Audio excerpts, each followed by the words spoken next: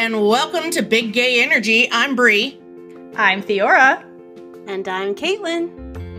Come along with us while we dive into the fun and nuances of queer media. Representation matters, and we're here to talk about it.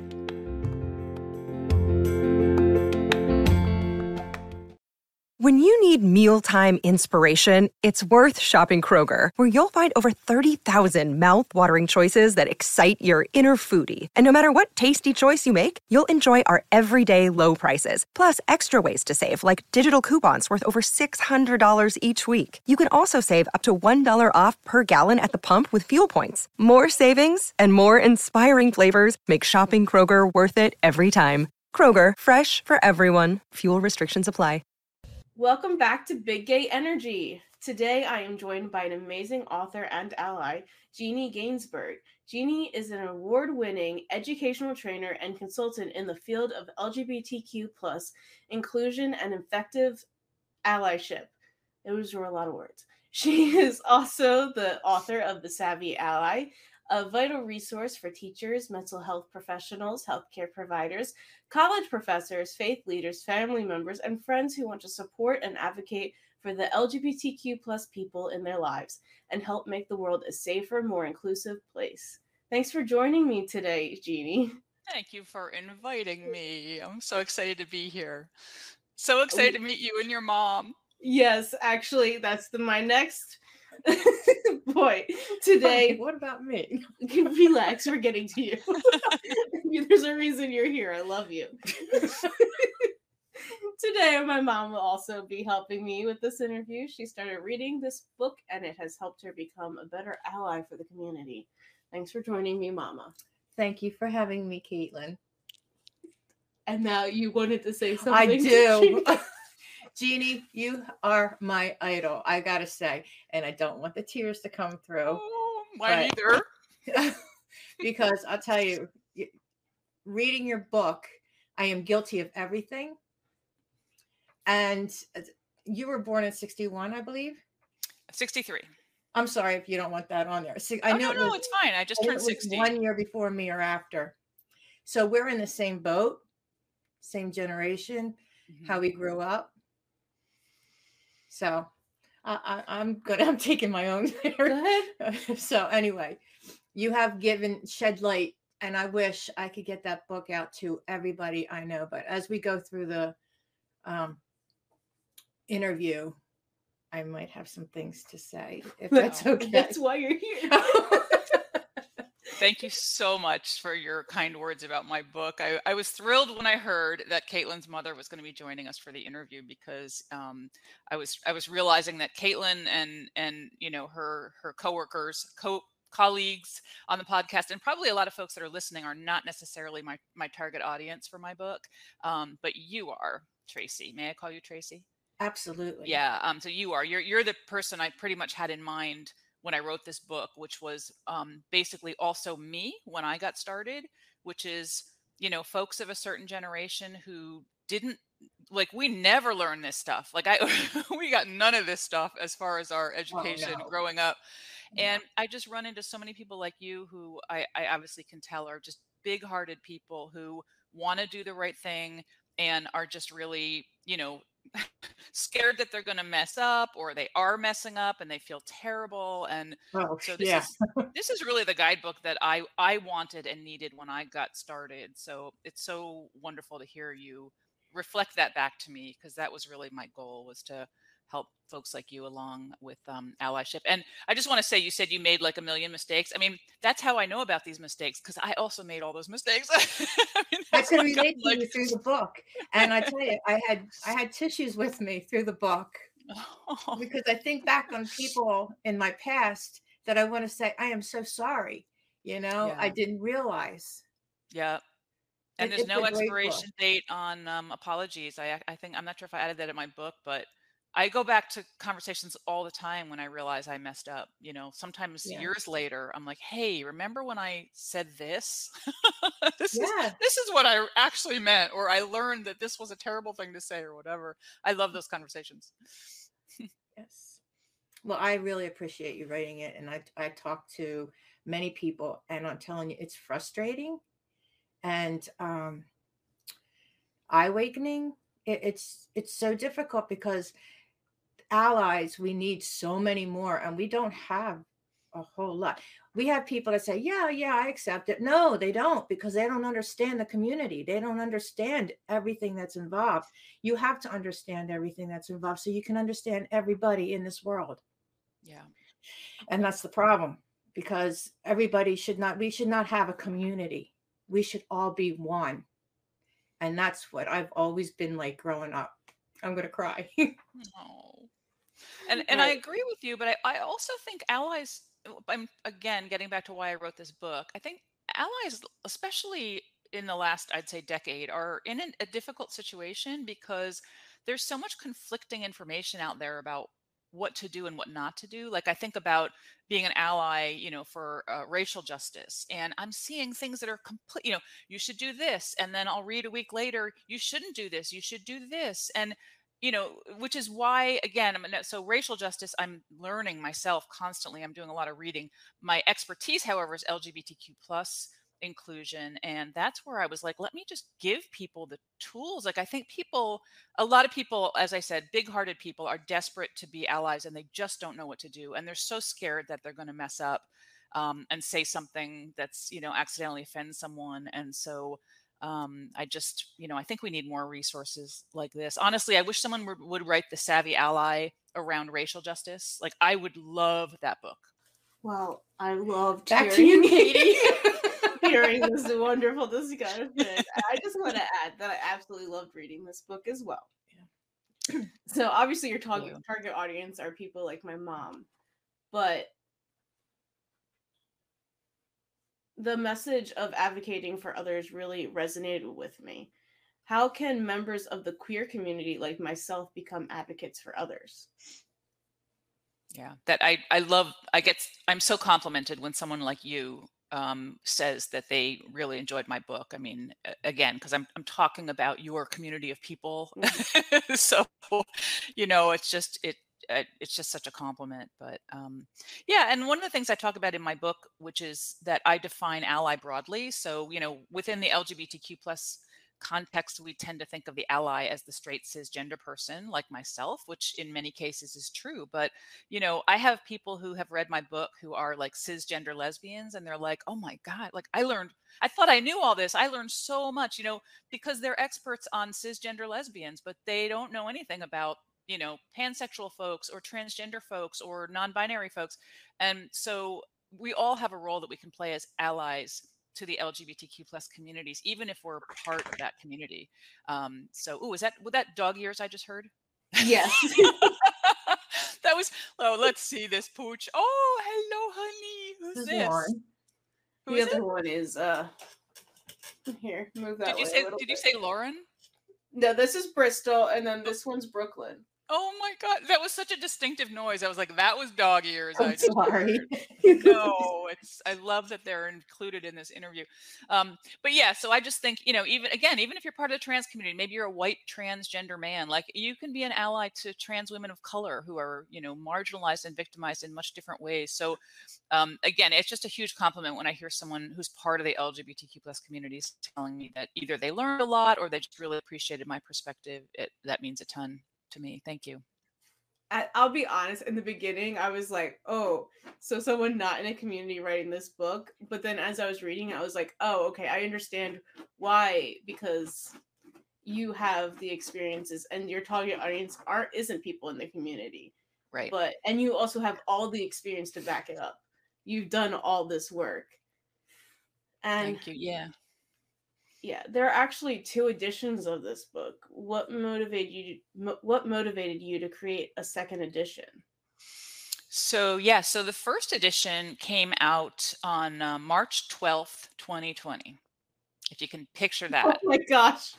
Yeah. It was a great time to launch your first book. Don't do this, folks. Kiddies listening at home, don't launch your first book basically it was like day 1 of the national pandemic shutdown. So that really sucked. Basically the book, again, it was targeted, for teachers and professors. I'm like, these folks had some other stuff on their mind in mid-March. Everyone was trying to figure out how to Zoom at that point. So the book had a slow start, which was frustrating. It eventually picked up steam. People who found it loved it. So unfortunately it didn't get out there as well as I would like, but folks that have found it love it. It's killing it on reviews on Amazon, which makes me so happy. And then my publisher, I went through Rowman and Littlefield, and they were excited enough about the book that they wanted a second edition. And I also was thinking along those lines, because I'm like, so much has changed. I mean, as you know, within the last 3 years, so much has changed about language, about, politics, although I don't go too deep into politics, because honestly, my book is, it's about how to be an ally, not why to be an ally. I make that very clear. I think there's a lot of great books out there about like why be involved.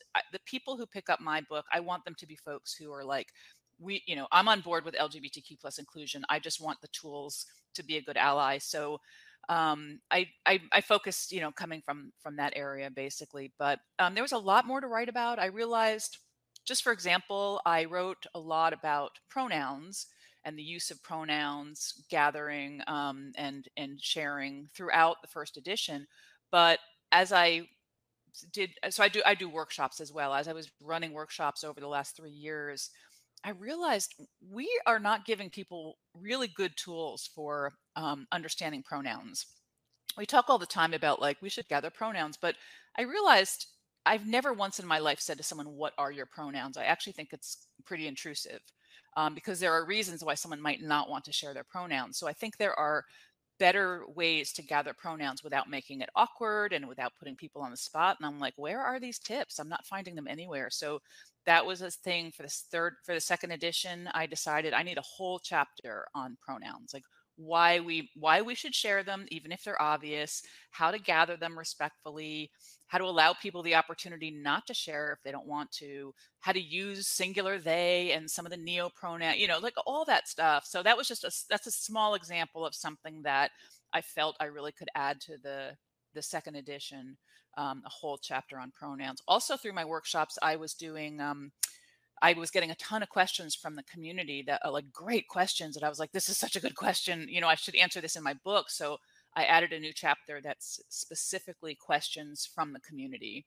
So great questions that are coming from teachers, from, a workplace, from family members. And so that's another chapter. So there was a lot of new content that needed to be added. And I kind of hope to continue to update it every few years. And language is constantly changing. I feel like I like to do the work for people, for the folks who are like, how do you keep up? I can't keep up on all this language.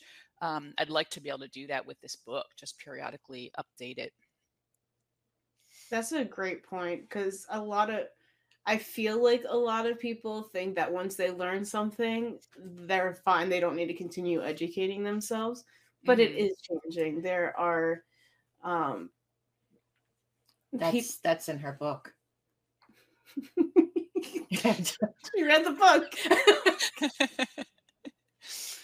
Yeah. And actually, with that said, I mean, I think that I just want to talk a little bit about like all the words that are changing. So I recently did a workshop in a local school district, and there was a poster that was up on the wall from the GSA.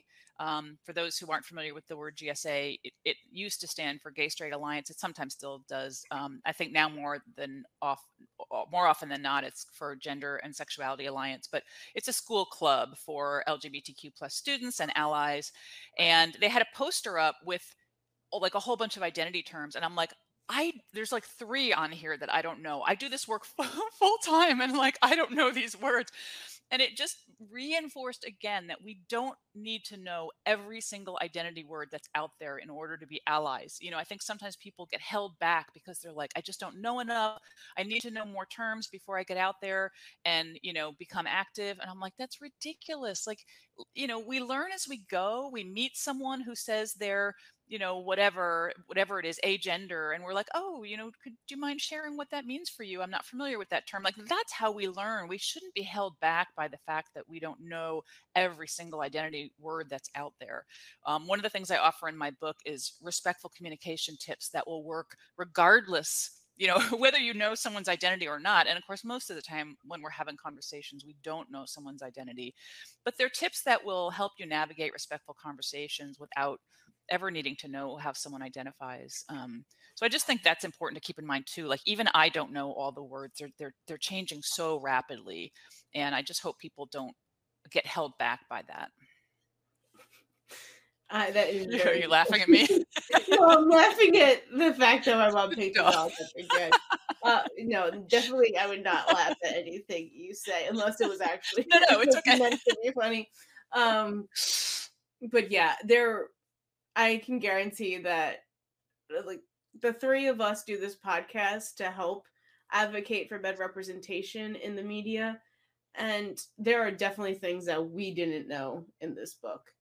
So I feel like unless you're fully committed to knowing everything and continuing education, you're not going to know everything. Like, even if you're in it, like you said, you're not going to know everything. It's just, it helps you to have conversations with people. And that's why we try to bring in more people who aren't like us, because we all have we're all cisgender, lesbian.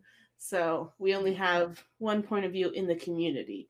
Mm-hmm. So it's important to continue the conversation with people.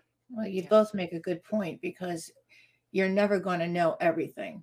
You have to get out there and you've got to talk. And if you're a people person, you can't be afraid to talk to people, because that's how you learn about anything in life. Yeah. That's how I work. And if you're more introverted, you can all, like myself, I'm kind of an Google. You can read, exactly. You can Google, you can read blogs, you can get on YouTube and watch postings from people, who are, again, different identities that you're trying to learn about. If you truly have it in your heart to want to learn, you'll find a way. Yeah. Were there any topics pertaining to allyship that you considered too obvious to include in the book? Too obvious. Like, it was like such ingrained in Neo that you didn't think that maybe someone wouldn't know that, and that you had to think about that one for a minute. I do consider my book fairly basic. Meaning, I think I've got different levels running through it. So I can't think of anything offhand. I feel like I went pretty basic, pretty starter. But with that said, I feel like there's enough content in there for folks who have been active allies for a while. One of the things that I do, there's sort of a double layer through my book. I'm not sure if you picked up on that, but there's like the information, and then there's the how do we educate about this information? So if you already understand this information, here are some more tips on when we're talking with others, how to give them information about this topic that will land on ears in a positive way rather than make people defensive. So, but yeah, I think with another question, and I'll think about that while we're talking. I can't think of anything. More so like when you were first writing the book, anything that you thought was too obvious and you forgot to include, and then you're like, oh wait, no, this needs to be in there. And then you like went back and. I think the only thing that comes to mind is probably the pronoun thing. I feel like I maybe missed that opportunity. To me, I mean. Yeah. Okay. I think I know we talked about pronouns already, but I'm sorry. Pronouns, it just drives me nuts. The whole pronoun thing, the pushback against pronouns. I'm like, I actually giggle a little bit inside when people are like, can you talk about the importance of pronouns? I'm like, are you kidding me? Like, just try going an hour without using a pronoun. I mean, people who say like, I don't use pronouns or I don't believe in pronouns. I'm like, what are you talking about? Like, everybody uses pronouns. So some of that is so basic that I think over the last 3 years, I was like, wow, people really are not understanding what this is about. And that was, maybe I thought that was too basic to explain that, hey folks, we all use pronouns. And pronouns are not a transgender issue. Like I always, I'll think of that too. People would think somehow pronouns are they're for those transgender people. I'm like, pronouns are for all of us. All of us have the possibility of being misgendered. So, we tend to think, oh, it's just those transgender folks who get misgendered or have the wrong pronoun used for them. And I'm like, there's plenty of transgender people who move through the world and always have the correct pronoun used for them. And there's also a lot of folks who are cisgender who have the wrong pronoun used for them. I gave the example in my book of the soccer star Abby Wambach, who I heard in a podcast talking about how she's a cisgender lesbian. She moves through the world and people constantly refer to her as him, or say, oh, excuse me, sir, I think you're in the wrong bathroom, just because she's tall and she's got short hair and she's got broad shoulders. So she's someone who's not transgender, and she's very much impacted by having the wrong pronoun used for her. So yes, it does impact our transgender and non-binary friends probably more than most, but it's not a transgender issue. It's just a human issue. So that was something that I think maybe I thought was like so basic. I didn't really understand the pushback against, referring to people correctly. I guess I still don't, but I added that in a little more detail in my book. Was there something you wanted to say? No, I misunderstood the question. I thought it was something like that's ingrained. Never mind. Okay, so I feel like a lot of people define themselves as an ally, but are fairly passive in their allyship. Do you have to be out there actively advocating for the community to be an ally? This is such a great question. I think I'm a little different than most here in answering this. Honestly, the perspective that I am coming from is you're never going to hear me getting in an argument about whether someone's an ally or not. I think that being an ally is an ongoing process. And for someone sticking a pin on their backpack that says, I'm an ally, can be a bold move, like a courageous move for them, depending on their background and who they are and who's likely to see that. So I never judge people and say like, oh, that's it. You're just going to stick a pin on your backpack and consider yourself an ally. That honestly, that could be huge for someone. It could also be a starting point. Like, I'm going to dip my toe in this. Like, I'm going to put this pin on my backpack and see what conversations I get in, and see if it's okay, or if people, whatever. I just think it's an ongoing process. When I think of myself 20 years ago, when I first got started, I was so hesitant. I was so worried that I wouldn't be welcomed, or, that there would be a lot of backlash against me.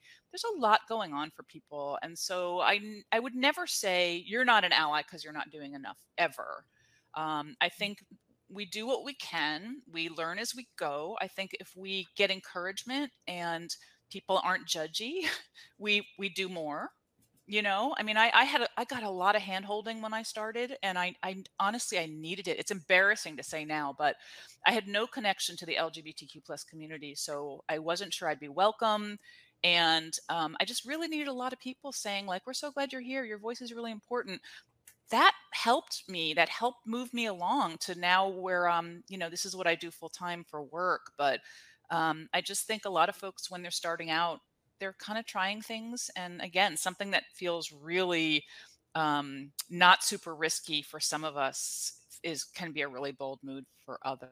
So, obviously I think that being an ally should involve action, but I think we should really respect people where they are, and, help people understand what there is to do and what skills they can bring to the table, and help offer tips on how they can get more involved if they're interested. I love that you were like embraced with open arms when coming into the community. Has that been like your overall acceptance, or were there people who did not like that you were either writing this book, or I'm trying to figure out the right wording for this, but just like not welcoming enough? Yeah. So let me start with a story about being welcomed, because it's so beautiful. I didn't include it in my book. I actually forgot about it for a while, and someone recently was talking with me about it. But when I first got started, so I literally looked up the word gay in the phone book in 2003 and called our local agency, which was at the time called the Gay Alliance. I'm in Rochester, New York. And I asked if I could volunteer, and they immediately put me into a training for speakers, which was ironic because I was a terrible public speaker at the time, and I knew nothing about the LGBTQ plus community. So I'm like, this is a terrible job for me. But it was a weekend long training, and I walked in there knowing no one and not even sure I would be welcome, because I didn't even know the word like ally at the time. Like 20 years ago, ally was not being used in a social justice context the way it is now. At least I wasn't aware of it. So I'm like, I'm not. I remember saying to my husband, "I may be home in an hour. Like, I'm not sure they're going to allow me." Like, that's where I was at. So I was so scared, and I walk into the room, and I'm like, everybody knew each other except for me. So I'm already like, "Oh my gosh, like this is awful." And then our very first icebreaker activity was we had to pull a scenario out of a hat and go to the front of the room and talk about that scenario. And so the one that I pulled out was coming out at work. Like, describe coming out at work or an experience coming out at work. And I'm like, I knew it. They all are LGBTQ plus folks. No one here is an ally. Oh my gosh. And so when it was my turn, I got up in front of this group and I'm like shaking, like knees knocking. I am so scared. And I just say, I'm supposed to talk about what it's like to come out at work, but I can't because I'm not part of the LGBTQ plus community. But I can talk about like how nervous I was coming today and what it's like coming into a group like this without knowing anyone as an ally. And I've got a lot to offer. I hope you don't kick me out. And I was just like verbal diarrhea. But I was like, it was just 100% like honest. I just made myself so vulnerable. I was just like, wow, and I'm so nervous. I didn't know what to wear. And and then when I'm done, I walk back to my seat, and as I'm walking back, a woman reaches out and touches my hand, holds my hand, and she looks me in the eye and she says, "You truly belong here." And I like just lost it. I started crying, and that was it. Like I just, all weekend people were like, "We're so glad you're here. Your voice is so important." And so that literally just launched me into this career as an ally. And definitely as I started, people knew, they knew my heart was in the right place, and I made mistakes, and they were so forgiving, and it was just fantastic. To answer the second part of your question, I've had pushback, but honestly, I was afraid with this book that I'd have a lot more pushback. I'm so pleased at how little pushback I've had. I really expected more as a straight cisgender white woman. I thought there'd be a lot of sort of hatred against me and my work, and like, who is she if she's not part of the community? I think I only had one review on Goodreads where someone was like, "How dare she take it upon herself to," which I think is hilarious. Like, how dare she support my community of people? I'm like, what are you actually complaining about? It's kind of weird. But I think, I think hopefully most people understand that like ally to ally conversations are so critical. White folks should be talking with other white folks about racial justice. We should not be relying upon the marginalized community members to always be doing the educating. And, of course, as a lesbian, I believe you used the word lesbian for yourself. As a lesbian, let's not rely on the lesbians to constantly be, educating other people on their identity. Like, this is a role that allies should play. And I think more and more people are hopefully understanding that. So a book from an ally to other allies, which is what this is, I think is so critical. And again, I wish I would see it. Actually, I did see a great one, Ally to Ally, about race. It was by a woman. Oh, the book was Waking Up White. And that was a book about a white woman, like just waking up to racial injustice. And it was, target audience was other white women and other white people. And that one really resonated with me. So yes, I've had pushback, but it's been really very limited, which has been wonderful. I think if you actually read the book, like, it's very well written. So I feel like that one reviewer definitely did not even pick it up. Yeah, thank you. Anything? I have a lot, but I'm not. Go ahead. No, because it's all Go ahead. This is your open floor. No, I lost my train of thought. Give me another. And we can cut anything out we don't want to share. So let's do it. No, do you have questions, Tracy, or any comments or anything that really resonated with you? I just have a group of people. I mean, I have a group of people that are in the community and out of the community. I do wear a pin, and it's not just to say, hey, this is my job and that's it. I'm the second person that's wearing the pin, especially in June because it's Pride Month. And I'm proud of my daughter and I'm proud of the community. I have friends that, they've already fought for their identity. So they have stopped fighting, let the others fight for their identity and rights. Yeah. In the same community, which really makes me wonder, and then you try to talk about it, what and the ears are down. Don't want to hear it. Well, where are you coming from, by the way? What area? We're near Philly. We're near Philly. Near Philly. Oh, okay. We're in a state that accepts you go to Florida, and I thought that was going to be my last trip because, I You say we accept, yet my whole Did I say something wrong? No, it's not wrong. It's just my school district is banning pride flags in the classroom right now, and books, and see, that's what I don't understand. That's part of history. It's part of culture.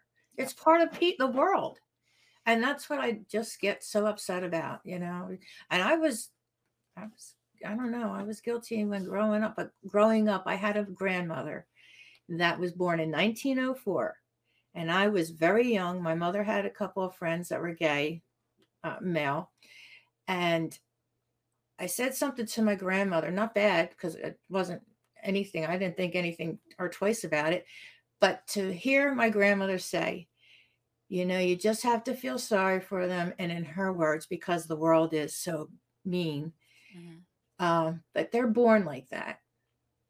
And I always think about that woman was the most wonderful woman. Yeah, way back. Yeah. So say that at that age in that era, that's major. Yeah. So like you, Caitlin, we're seeing some. I think we're seeing some trickle down from some of the horrendous bills that are being passed in places like Florida. I'm in New York State, which is a relatively liberal state, and I talk with educators constantly they're just scared to death. They're like, I don't know what I can and can't say. We have guidelines here in New York State around transgender inclusion in schools that specifically states certain things, but a lot of the educators don't know about it, or they're not sure that the administrators are going to have their back if they read about King and King, like two princes, the storybook about the two princes fall. Like, it's affecting everybody, even though it's happening in Florida. This stuff is affecting everybody. It's absolutely horrifying. I feel like we just step back 100 years in time with these bills. Yeah, I don't know what else to say. I have no magic words except for vote, folks, vote. But I want to go back. I think your point is a really good one, Tracy, about how, once people are accepted or have found their identity terms, many of them step back and are kind of done. I'm always amazed. I think I share a story in my book about a young trans man who, like, when he first got involved in LGBTQ plus inclusion, was like, what's with all these new words? I don't understand. Why do we need so many identity words? And I'm thinking, wow, this is coming from a transgender man, but he had found his words. Like, he was a straight transgender man. He had found his identity words, and he was sitting in a good place as far as understanding his identity. So he heard all these new words, and he was like, why do we need all these words? And it's just so interesting to have that reaction. Words are so important. And I think that, those of us who, I know we throw the word around privilege, but privilege in that way, like, if you're privileged enough to have found your identity word and it's like, this is my word, this makes sense. Just having enough of an awareness that a lot of folks have not found their identity word yet, and that we should, be supporting them. as well. And communities should support other communities. So, the transgender community, non-binary community, like fully under attack in the United States. So the rest of us, like folks, it's only a matter of time. Like, I mean, next it's again, we're seeing pushback against gay and lesbian folks in schools. Women are certainly under attack in the US. Like, it's just, it's all of us. It's about all of us. So I think that, we need to really be allies to all sorts of different communities, and not sit back and think we're in a good place, because we're not. It's frightening. I do understand the friends that are gay that came up in our era. They fought their way, excuse me, they fought their way and to get their rights. And they went through a lot because it was all brand new. They were just sharing their story. And I say sharing their world because I prefer to say sharing their world instead of coming out of a closet. Because I read that part too. And I applaud you for explaining that, because it's not a closet you should be in. It's your world. Mm-hmm. I'm not explaining it right, but they trust you enough to share their world with you. Yeah. Yeah. That actually came from Jacob Tobiah, who wrote the book Sissy. I loved that. So I think they use the pronoun they. I'm going to use the pronoun they. They talk about how they think we need a new metaphor for coming out of the closet. And they said they really like the metaphor of a snail coming out of its shell, which just really, I thought it's so true, right? Because when a snail doesn't come out of its shell, we don't blame the snail. We don't say, oh, that snail is withholding, or that snail is being dishonest. The snail isn't coming out of its shell because we've scared it, right? It's about the environment. So I'm like, that makes so much more sense to me. Like, let's not blame the snail for hiding in its shell. We should be blaming the environment, where you don't really get that sense with the closet. With the closet, you're like, oh, why don't they come out? What's their problem? Why are they hiding who they are? So I'm totally using the snail now when I talk about coming out. I think it just really helps us not only understand what people are going through, but also gives us action pieces as allies to be like, well, what can I do about this environment to help this person feel like they can, come out of their shell, and help make them feel safe. So thank you. I just want to give credit where credit is due. That came from author Jacob Tobiah, I love that metaphor. Yeah, I like it too. It's very good. Excuse me for a minute. Bristol, could you stop digging under the chair? That dog, she does not want to stay still right now. Usually they're asleep whenever I film, but no, Grandma's in the room, so she's very hyper. In the book, you talk about how the A does not stand for ally. I have also heard people take offense when others say that Q can stand for questioning. What is your take on the Q in LGBTQ+? So I always, when I teach this in my workshops, I say the Q can stand for queer or questioning, and sometimes you'll see two Qs. I think if there's only one Q, as in LGBTQIA or plus, I think it tends to stand for queer. But I really like the fact that questioning is included in the initialism. And the reason is, one reason I can think of is that there's a lot of folks who are still on a journey of figuring out who they are. And so if you've got, for example, like here in Rochester, we used to have a very active group pre-pandemic that was specifically for transgender men, like just a meetup at, a local coffee shop for transgender men. And they always wrote that it's for transgender men and questioning folks, because someone could be trying to figure out, is this right for me? Am I a transgender man? Well, that person now knows that they're welcome to join that group when you include questioning. And honestly, I think questioning is just such a beautiful word, because I think, it just means we're all trying to figure out who we are. And some of us think we have it locked in, and who knows, 10 years from now, we may find that, oh, actually this word fits better for me, or, oh, I didn't realize I actually do have this attraction. It just, the idea of us being stagnant, figuring out who we are at age 13, and then we got that locked in, we're done. that's true for some of us, maybe. But I think for many of us, our understanding of ourselves is fluid, and our attractions are fluid. And so I think questioning is a beautiful thing to add to the initialism. I have to say, I have not heard pushback against questioning. So I'd love to hear a little bit more about that, or where people are coming from by disliking that. It's definitely, I've only seen comments online. I haven't had a direct conversation with somebody. So obviously people say all kinds of things online, but somebody has to be feeling like this. I believe, I really don't understand the questioning, like why they're against that being in the initialism. I don't fully know why that was a thing, but I just know that I've seen it a few places, so I wanted to just bring it up to see if you had experienced it at all. Yeah, I haven't, but I do fully understand why people would not want the A for ally included in the initialism. Back when I started this work in 2003, at least here in Rochester, when you saw the A, it stood for ally. It did not stand for asexual in 2003, folks. Now you can be sure it stands for asexual when you see the A in 2023. So there was a shift there. So some people are confused by that, I think, because initially, again, I can only speak of upstate New York, but it stood for ally back in 2003. But it makes no sense for ally to be part of the initialism. I mean, by definition, we are not part of the community, right? Right? That's the definition of who we are. So why would we be included in this initialism about the community?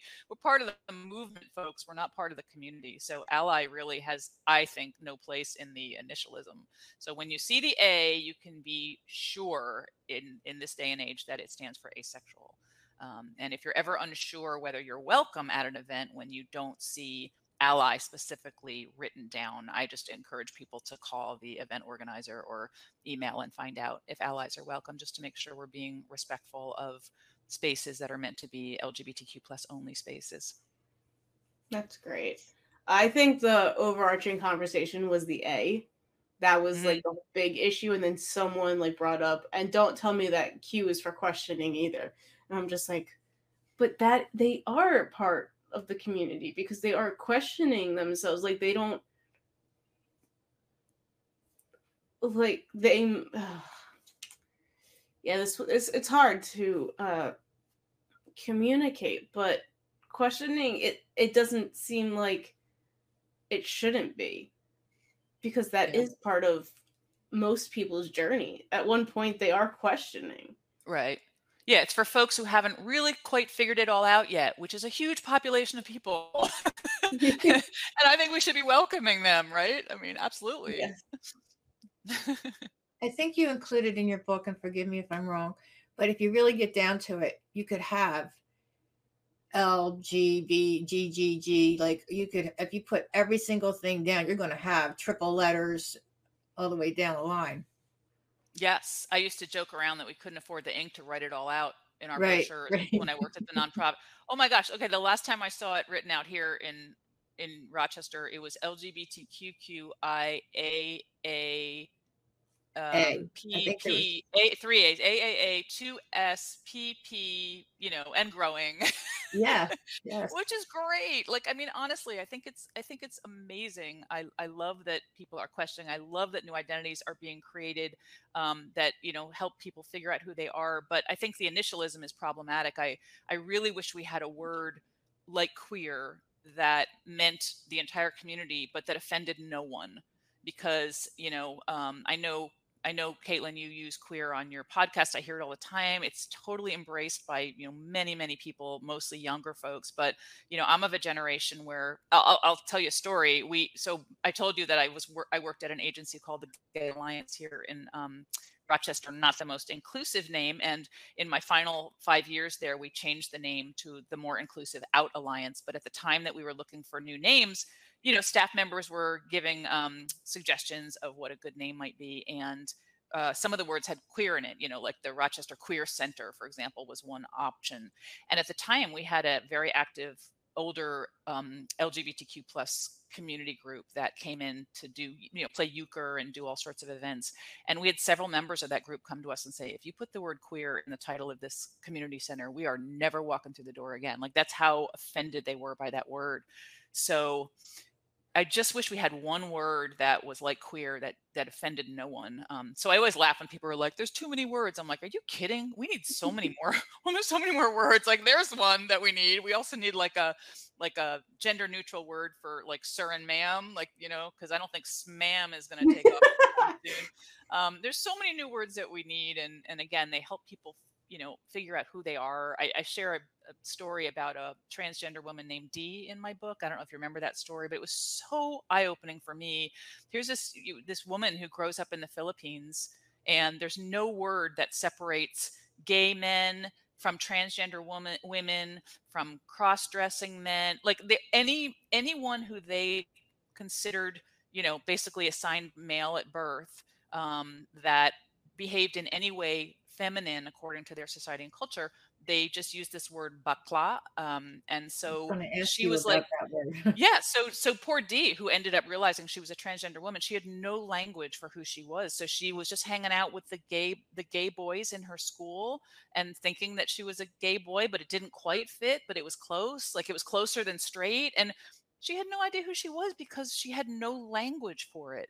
And when she learned English and she learned the word transgender woman, it was like this light bulb goes off in her head. She's like, she has figured out who she is literally because she learned a new word.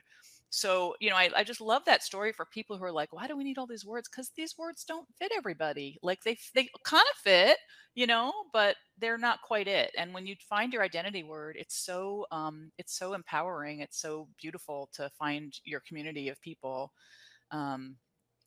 So, yeah. Well, Jeannie, the word queer, I grew up, you don't say that word. I Yeah. still cannot relate to that word today, even though it's accepted now. Yeah. And prefer it. It's just very, very hard. There's words that you grew up with that you just don't say. So I'm of your generation, same here. And one of Yeah. the tips that I give in my book for folks like us is that I never use the word queer unless I hear people use it as their identity word. And then the respectful thing to do is to mirror that term, even though it may offend you to use it. If someone shares, or yeah, but I mean, but for some people, they're like, I don't like this word. But if I hear someone saying, oh, my wife is a queer woman, that's her identity word, right? So we should mirror that. So I think that's a nice way to navigate a world where you don't necessarily know if someone likes the word queer or not, is to simply listen and mirror terms that people are using. So, but Tracy, I'm with you, we're the same age. I mean, it was used in such a hurtful way. Right. It's hard, it's hard to believe that that's become a term of empowerment for many, but I know that it has. I learned a lot through the chapter of mirroring. That was perfect. That was a very good. I really like that as well. Thank you. As we talked about, the world isn't that safe for the community these days. What are some things people can do to make the community feel safe in public places? For example, the pride flags in Starbucks make me feel safe, and it's just like some simple act. But even those are being taken down in some stores now. I know. It's incredible. So some things that I think we can do. I think the visibility is huge. I mean, I really do. I think, fly your rainbow flag, your progress flag, not just June, like all year round. Like, let's get those out. I think language is so important. I mean, literally with our language, we can create safer spaces, by not assuming who someone is or who someone's loved ones are, using language that is ungendered until we hear how people refer to themselves, I think is fantastic. People are listening for that stuff.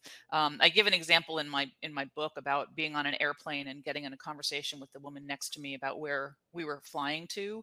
And she said, oh, I'm going to Denver. My daughter's getting married. And I said, oh, I hope you're happy with her choice of a partner. And she paused and said, I am. And I'm so thankful that you used the word partner because she's marrying a woman. And then we had this whole conversation. And I'm thinking, if I had said, husband, if I had just assumed she was marrying a man, that conversation probably would have been shut down. She's like, this person isn't safe for me to share that my daughter's marrying a woman. You know what I mean? And so because with my language, I told her, I'm open to hearing that your daughter is marrying anyone. And that, I think, just takes us so far in helping, just in those one-on-one conversations, helping people feel safe. Other things we can do on bigger scales is just get involved. It's a great way to meet people. It's a great way to learn about the communities. If you've got an LGBTQ plus center near you, ask if you can volunteer, start your own fundraiser. I actually did a bike ride fundraiser for the alliance that I worked at. And it was amazing how many allies I had in my midst who I didn't know, and they didn't know what there was to do. Like, in their ignorance, they just didn't know what there was to do. And I just got this enormous group of mostly allies biking for this agency, and then going out into the community and talking about why they're biking for this agency and why it's important. And it just like blossomed into this enormous, some people were calling it the ally ride, which I didn't appreciate, because there were LGBTQ plus folks involved too, but it was mostly allies who hadn't done anything and didn't really know what to do. So getting involved, do a fundraiser. If there's a pride in your area, I think that's just a beautiful gift that we can give back to the LGBTQ plus communities, is to volunteer at Pride to make sure that it's, as safe and wonderful an experience for everyone as possible. Those are just some things. Have conversations. I actually think there's so much we can do, so much with one-on-one conversations with people. I think in some ways, I think it's the best way to help bring people on board with LGBTQ plus inclusion is just be open about how you feel, listen to others respectfully, share ideas. But I have a book in my chapter called Good Talk, which is 10 of my favorite tips on having conversations with people who think differently than you do, in a way that will open their ears to the conversation rather than, put up a big wall and shut them down. And I just think those tips are so important for talking with folks, because I think we get a sense of, we do feel very divided as a country, either you're for or you're against, and it's these two distinct sides. And I don't think that's the reality. I think there's a lot of people in what we sometimes call the movable middle who are like, they're not quite sure, or maybe they're okay with some things and not others, and they're open to having conversations and learning. And so I think those one-on-one conversations are so critical. That's why I'm where I am today in my knowledge. When Katie shared with me her sorry, I want to say world, but it just sounds so. When she invited me into her world, mm-hmm. I asked so many questions, and she's still figuring it out herself. So I thought, I'll give her a break after 50,000 questions. You asked your friend. And then I started venturing out to my friends, and I wasn't out yet. Well, that's a whole nother story. I know, that's a whole nother story, because I just take something and I just boom, roll with it. But where was I going with that?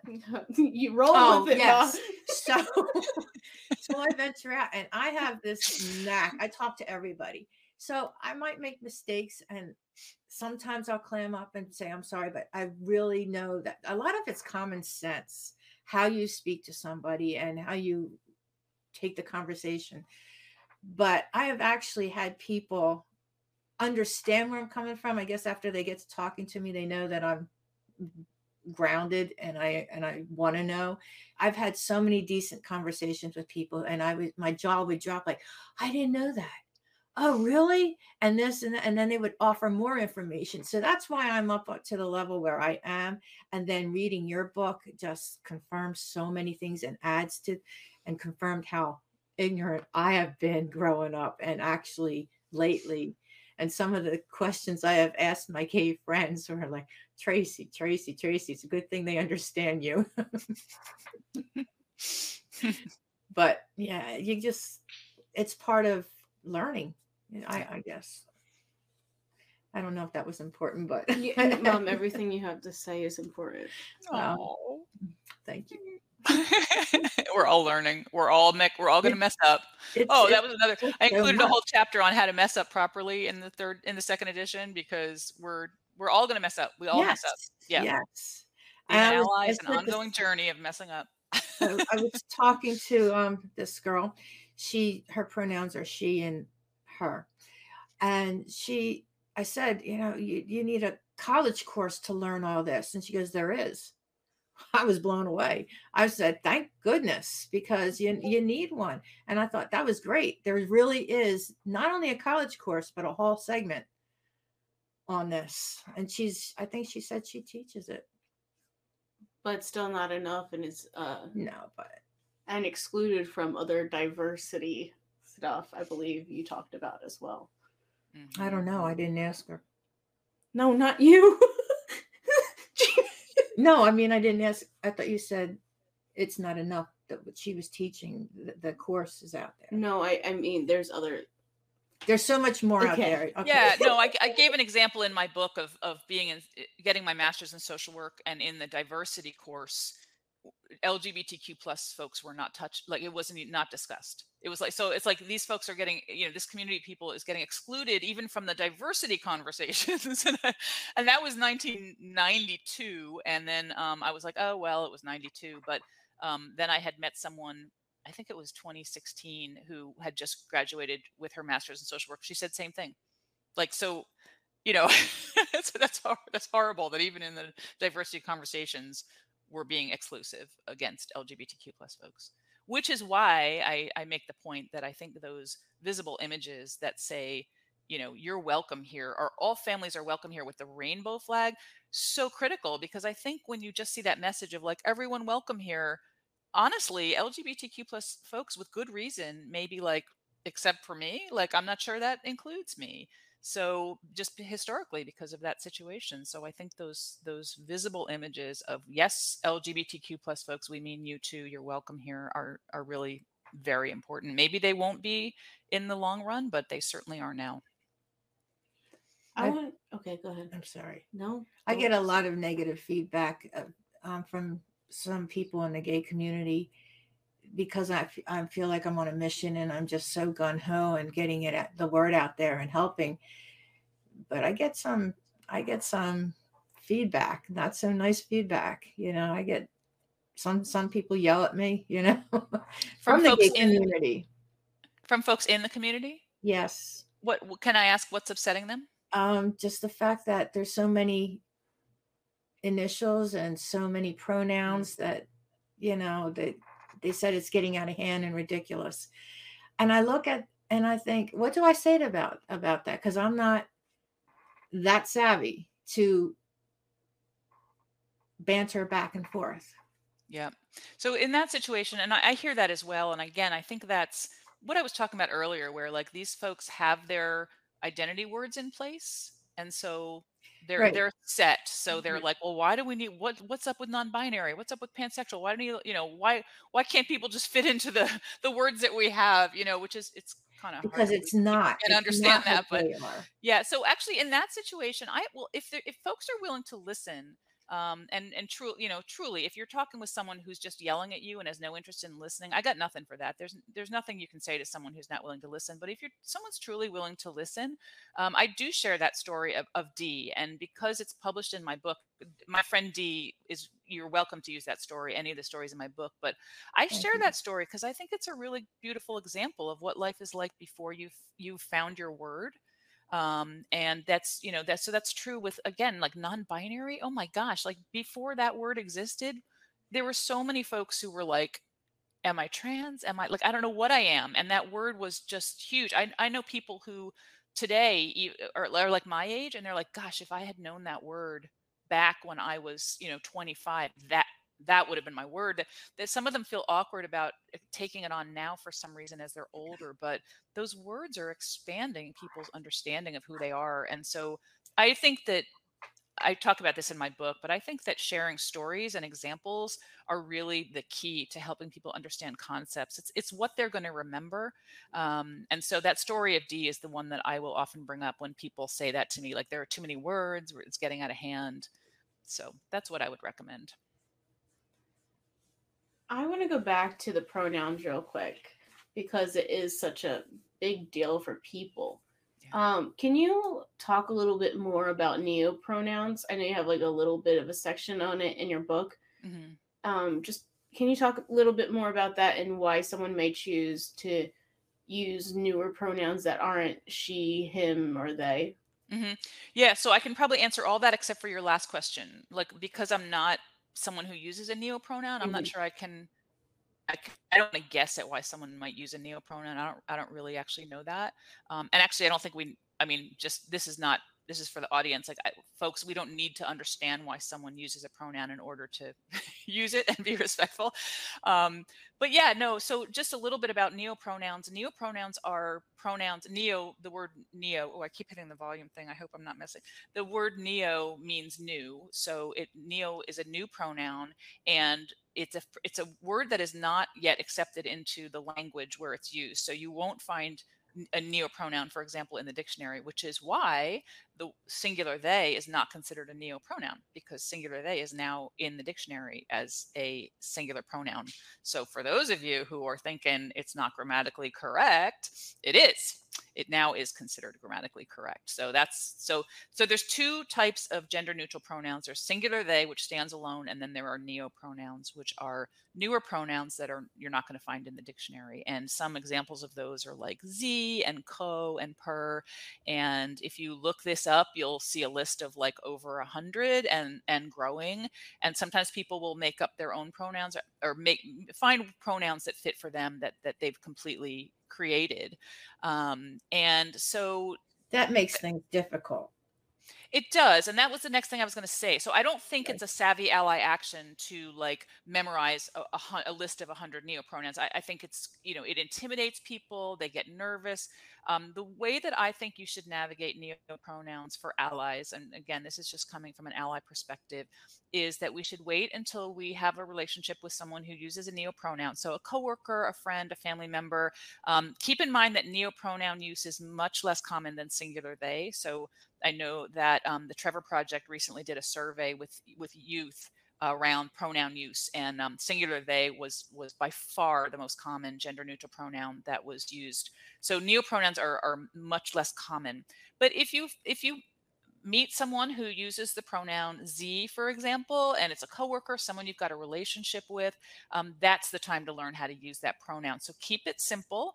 Just wait until you need to understand and learn a pronoun. And then there's a great website called, I'm going to forget the name of it. I'll look it up while we're talking. There's a great website where you can plug in a pronoun and practice. Oh, Practice with Pronouns. It's called Practice with Pronouns.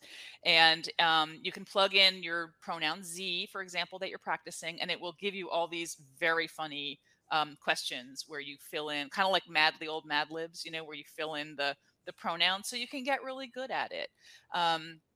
So that's just how I recommend that you navigate neopronouns, is just like wait until you know someone. But the other thing I want to say about like why someone might want to use them, again, I don't really understand what it feels like to be non-binary, but in a lot of non-binary folks who feel that who the words, for example, man and woman, do not fit for them, also find that the pronouns he and she don't fit for them. So are looking for other pronouns that just fit better. So they might use singular they, or they might use a neopronoun. With that said, it's important to know that there are non-binary folks who do use our traditional pronouns of he, she. And there's also binary folks who use gender neutral pronouns. So we can't tell someone's gender, for example, or how they identify by the pronoun that they're using. And we don't need to. Like, the only thing we need to know is how to refer to somebody respectfully. Yeah, this would be the other dog. Brooklyn. I was trying to keep a straight face while I was finishing those last few sentences, and all I'm hearing is like glump, glump, glump, glump. I'm editing that out because there's different audio tracks, luckily. The second dog. Oh my gosh, so cute. I do not think that should be edited out. I think that's hilarious. Jeannie, I had a lot of trouble with they and them. I have to say, because a lot of people do. It's an English thing. Yeah. But it clicked. It really clicked. We've been using they and them as singular forever, and people didn't realize it. Yeah. Oh, I hope they come back for their purse. They left their purse here. There you go. Yeah. And that's a very good example. Yep. Yeah. And I give the example. This came to me from a friend of mine who uses singular they. So again, I like to give credit where credit is due. But a friend of mine said, just practice using singular they on your pet. And I did. For a long time, I was calling our cat Carlos, referring to Carlos as they. Carlos did not seem to mind. what pronoun I use, as long as I continue to feed him on time. I got so good at it. I got so good at using singular they because I was using it constantly to refer to my cat. So if you've got a pet and you're working on getting good at singular they, probably your pet won't mind. And it's hard to get good at singular they when you don't have an opportunity to practice it over and over and over. And pets are a great way to do that. And you can do that with the neo pronoun that you're trying to learn too.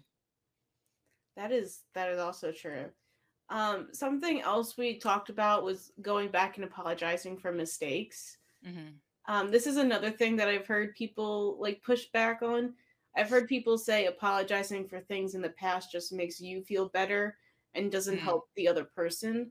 Is there ever a time you shouldn't go back and say something? That's a tough question. So I would say, so this is just one person giving an opinion, folks, but I think that when it comes to, oops, I used a wrong name or pronoun, that's a situation that I would never go back and apologize because it does draw a lot of attention to your mistake, which draws a lot of attention to the person.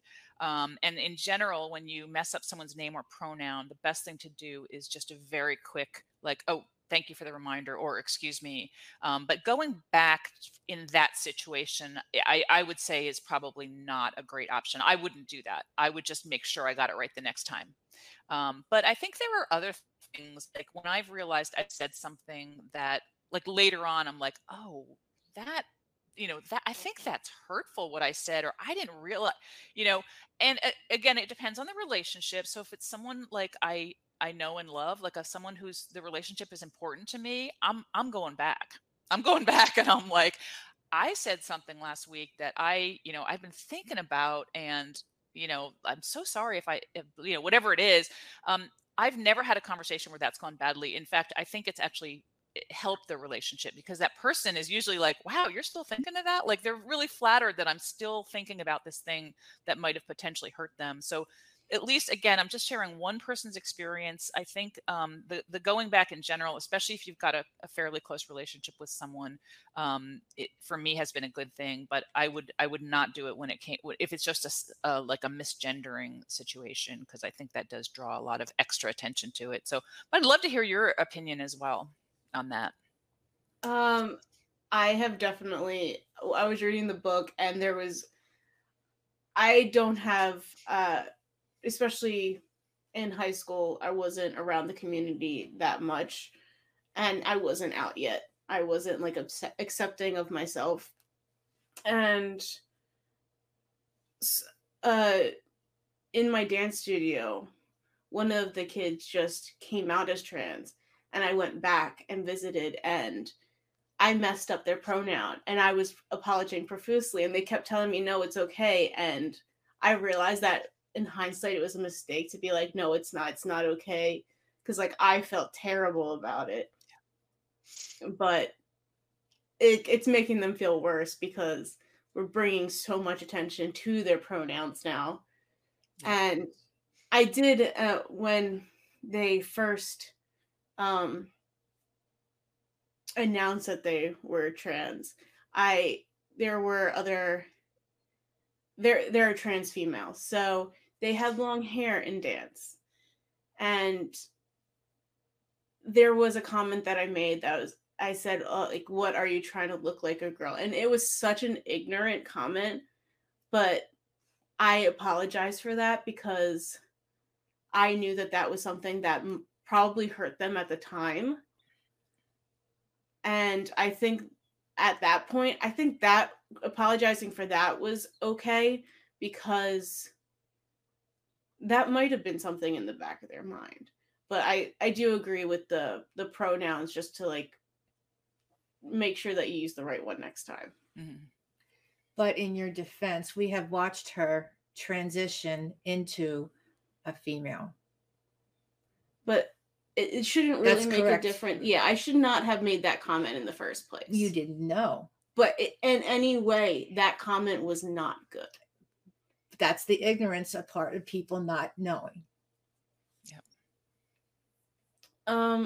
So you talk to a lot of people that aren't in the community. When you're talking to people who may not accept the LGBTQ plus community, How do you respond to someone who says that we have an agenda and want to recruit children, basically? It's the biggest thing going on now. That makes my skin crawl. It just gets my Irish up, makes my skin crawl.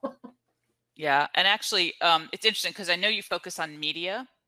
And one of the things that appalls me, and I think we're in general, media is getting better about LGBTQ plus representation, but this stereotype, the recruiter, or the promiscuous, recruiter. I can't believe how often I'm still seeing this in movies. I was giving the example of this is embarrassing to admit this to however many people are listening to this. Like one of my guilty pleasures is I really love teen movies, like good teen movies, like Clueless, like love them. And I've liked the Pitch Perfect. Oh, I love them. Is great. Hilarious, right? Yeah. Okay. Why do we have to have the one lesbian character constantly groping the lights go out and she's groping the other singers? I'm like, are you kidding me? Like in this day and age. So it's amazing to me that we're still throwing in that, oh, the lesbian must be out recruiting. She must be, being promiscuous and have an agenda. I'm like, this stuff is so, I mean, I think media really needs to clean that shit up. Media has a lot of cleaning to do in this. I mean, that's area. A lot of where it's coming from. Are you kidding me? Oh my gosh. So I'll also say that fortunately, the vast majority of folks that I talk to are folks who want to be allies, who want to know how to do that, right? So I shifted when I shifted work from being the education director at our local nonprofit here. I really moved into like folks who want to be allies, and that's again the target of my book. So you'll notice I'm not trying to convince anyone to be an ally in my book. I do give some examples of like how to respond to this or that or the other thing. I didn't share that one because I don't know that anyone's ever actually said that to my face. Like I know that stereotype is out there, but I don't think anyone has ever questioned me on the gay agenda. So now at the podcast, we have a big gay agenda. That's the title. Yeah, I know. I was going to say, I think what I would do is probably start with humor and say, oh, the gay agenda, sure. I think it's pretty similar to the straight agenda, like, buy milk on your way home from work, feed your pet, like what's on your agenda? Like, I think I would probably start in that way to do sort of the switch it technique of like, of course, what are you talking about? I mean, all we can do is share it. Again, if it's someone who's willing to listen, I would have a conversation about how, I think this is a stereotype, or I'd probably even ask some questions like, can you tell me a little bit more about what you mean by that? I'm not quite sure what you mean by the gay agenda. Like have them talk a little bit more. It's hard to latch on to something like that unless you hear more. So if you're with someone who's literally interested in having a conversation, tell me more about the gay agenda. What have you heard about that? What does that mean to you? Because I think that's going to give you some stuff that you can talk about. If you're like me and you don't think quickly on your feet, I've got a good brain. I'm not dissing myself, but I'm not a quick thinker. I am a ponderer. And so I get there eventually, but it's not always in a timely fashion. So one of the tips that I share in my book is just always feel, come back to that conversation later. So if you're like, you start this conversation on the gay agenda, whatever this means for this person, and, that night in bed, you're like, oh, I totally should have said this or given this example. Like I'll go right back, especially if it's like a coworker. Hey, remember we were talking yesterday? I just had another thought. Feel free to do that if you're a person like me who just doesn't like work well under pressure. So those are just some thoughts on the gay agenda. I feel that. I'm definitely, that's why I don't like phone calls. I like emails so I can actually think about what I need to say. Actually, I have to tell a funny story. I almost added this photo to my book and then I was like, I really don't want to offend anyone. I could see where maybe this would offend someone, so I didn't. But I'll share here. I was once doing a workshop with a transgender man. He was a coworker of mine, and it was on Halloween. And it was a full day workshop. And I was like, we are totally going in costume because like I'm all about that. And so I went as the transgender umbrella and I bought myself a rainbow beanie and I hung off of it all the different identities that are under the transgender umbrella. So just like as I moved my head, it was like non-binary, trans woman, trans man, like, cross-dresser. gosh, So that's I was the awesome. transgender umbrella, and he went as the gay agenda, and he had a sign that said, the gay agenda, and it was literally like buy milk, feed the dog, fight for equality or something. It was really, really cute. So just getting at your gay agenda, but I did not share that in the book. I don't know why at the last minute I was like, I don't know if people would think that was offensive, but I thought it was funny. I also think it's funny. You made another point that really was crucial, but everybody that's in the gay community, it's being gay is not just what they're all about. There is so much more to a person than their identity. Right. Yeah. And I think especially when it comes to like people saying like, I don't understand, just leave being gay at home. Like, what does that have to do with school, or what does that have to do with work? And I'm like, folks, you can't leave the fact that you're gay at home any more than you can leave the fact that you're like Jewish at home or hard of hearing. Like, all you can do is hide these things if you feel unsafe. They're coming to work with you. You can't. It's so proud. How many times do I throw Irish around? You got my Irish up, it's right. So like if you're a gay man at work, and you can switch the pronouns of your husband when you talk about, when you refer to your husband, when you talk about what you did over the weekend because you don't feel safe. You're still a gay man at work. Like that's not about what you're doing in the bedroom. It's about who you are. It's about your family and who you love. And so I just think that people just don't understand that at all. Like, what does that have to do with work? I'm like, folks, you got a picture on your desk of your loved one. You're bringing your spouse to the company picnic. Like that's what, bringing your orientation to work is about. What we're not bringing to work is our sexual behaviors, unless we're sex workers. I just want to say that. But in general, like in the corporate world, we're not bringing our sexual behaviors to work. And people confuse sexual behaviors with sexual orientation. And I think that really rears its ugly head often. People are confusing those two things. Sexual behaviors don't come to work. I shouldn't be talking about some great new sexual position my husband and I just discovered when I'm talking, in the lunchroom with my coworkers. But I should feel safe and comfortable saying, oh, my wife and I saw this great movie. So yeah, there's so much confusion around that. And again, that's just a place where allies can listen for that confusion over behavior and orientation and help to fill people in on, educate folks on that. You have anything else? Because I know before we wrap up, like my mom's going to have to go because she has to go to work, but anything else? I have something else that I'm very passionate about, and it really upsets me. You know what I'm going to say? Nope. Oh. There's a lot of things that can come out of your mouth right now. Well, we have a lot of suicides, and a lot of people think that they're going to go to hell. I'm so tired of hearing people say, God does not see you. I mean, I know I shouldn't be talking about God, but I am going to talk about God. And he doesn't see you. You're just going to go to hell. There's a lot of suicides because of that. People they don't go to church because of that. Why do they go to church? Why should they go to church if God doesn't like them? I have got to get through to these people who say that, because if they know these Christians who say God this, God that, you know what? You're not Christian. If you know God, you'll know that God made us all and God loves us all. If I could get that through everybody's head, I would be so happy, because God's not like that. So they don't know God. So they're pretty, there's a lot of hypocrites out there. I'm very passionate about that. Can you tell? Yes, I can. I really can't stand it, because you have to know God. If you know God, he loves us all. He made us all. He doesn't make mistakes, or your higher power. Or they love us all, because I'm not sure God's a big old man in the sky. That's why I don't want to say God. I'm saying God for my own. Everybody has a belief, and I believe everybody should have their own belief, but of higher power. Because at the end of the day, you're all safe. And I wish I could get that through. I do want to say, I don't like to leave people thinking that,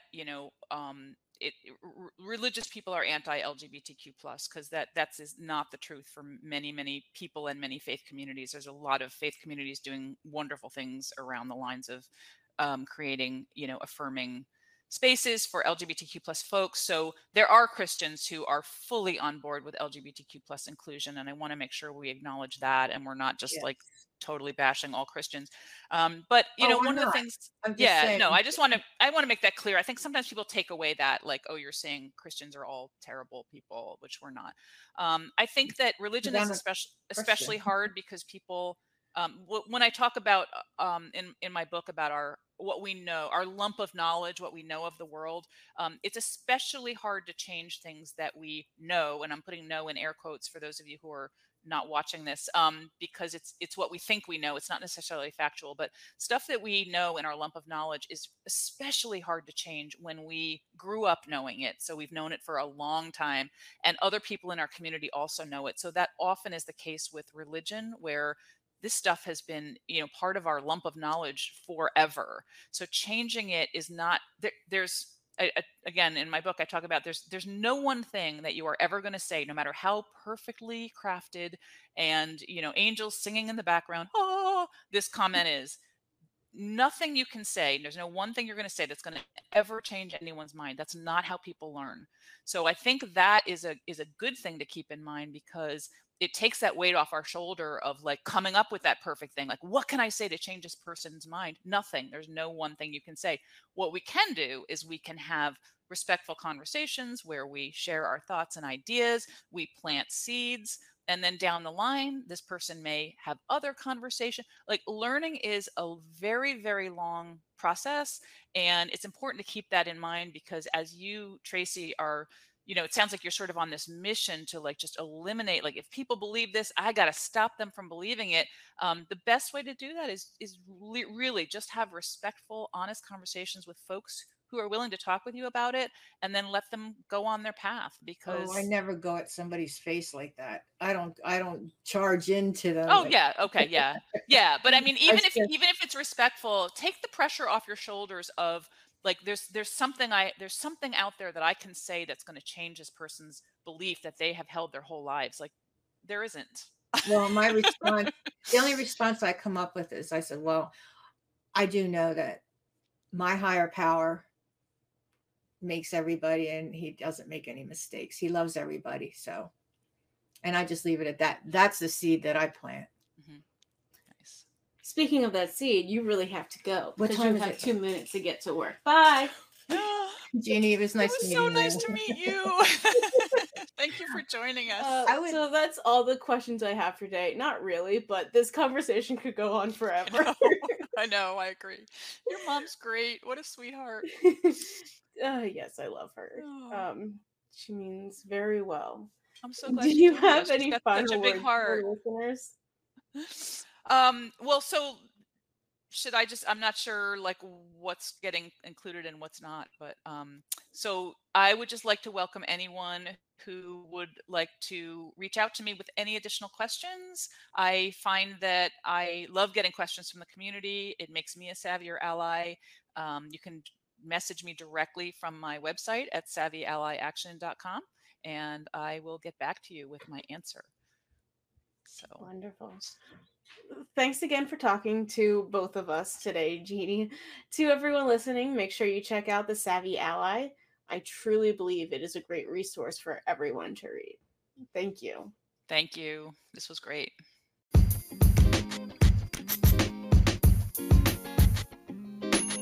And with that, we've been Big Gay Energy. If you like this episode, check out all our other episodes on whatever you're using to listen right now. If you're listening on Apple, we'd really appreciate it if you left us a review, no matter how brief. It helps us get into Apple's algorithm to reach a wider audience. Please feel free to reach out to us. We would love to hear from you about everything and anything. You can find us on all the social medias at Big Gay Energy Pod, or email us at biggayenergypod@gmail.com. If you'd like to make friends with other queer media loving people, reach out to us to join our Discord server. If you'd like to support us, check out our merch store or join our Patreon for early access to episodes, exclusive content, and so much more. Until next time, stay safe and hydrate for Lesbian Jesus.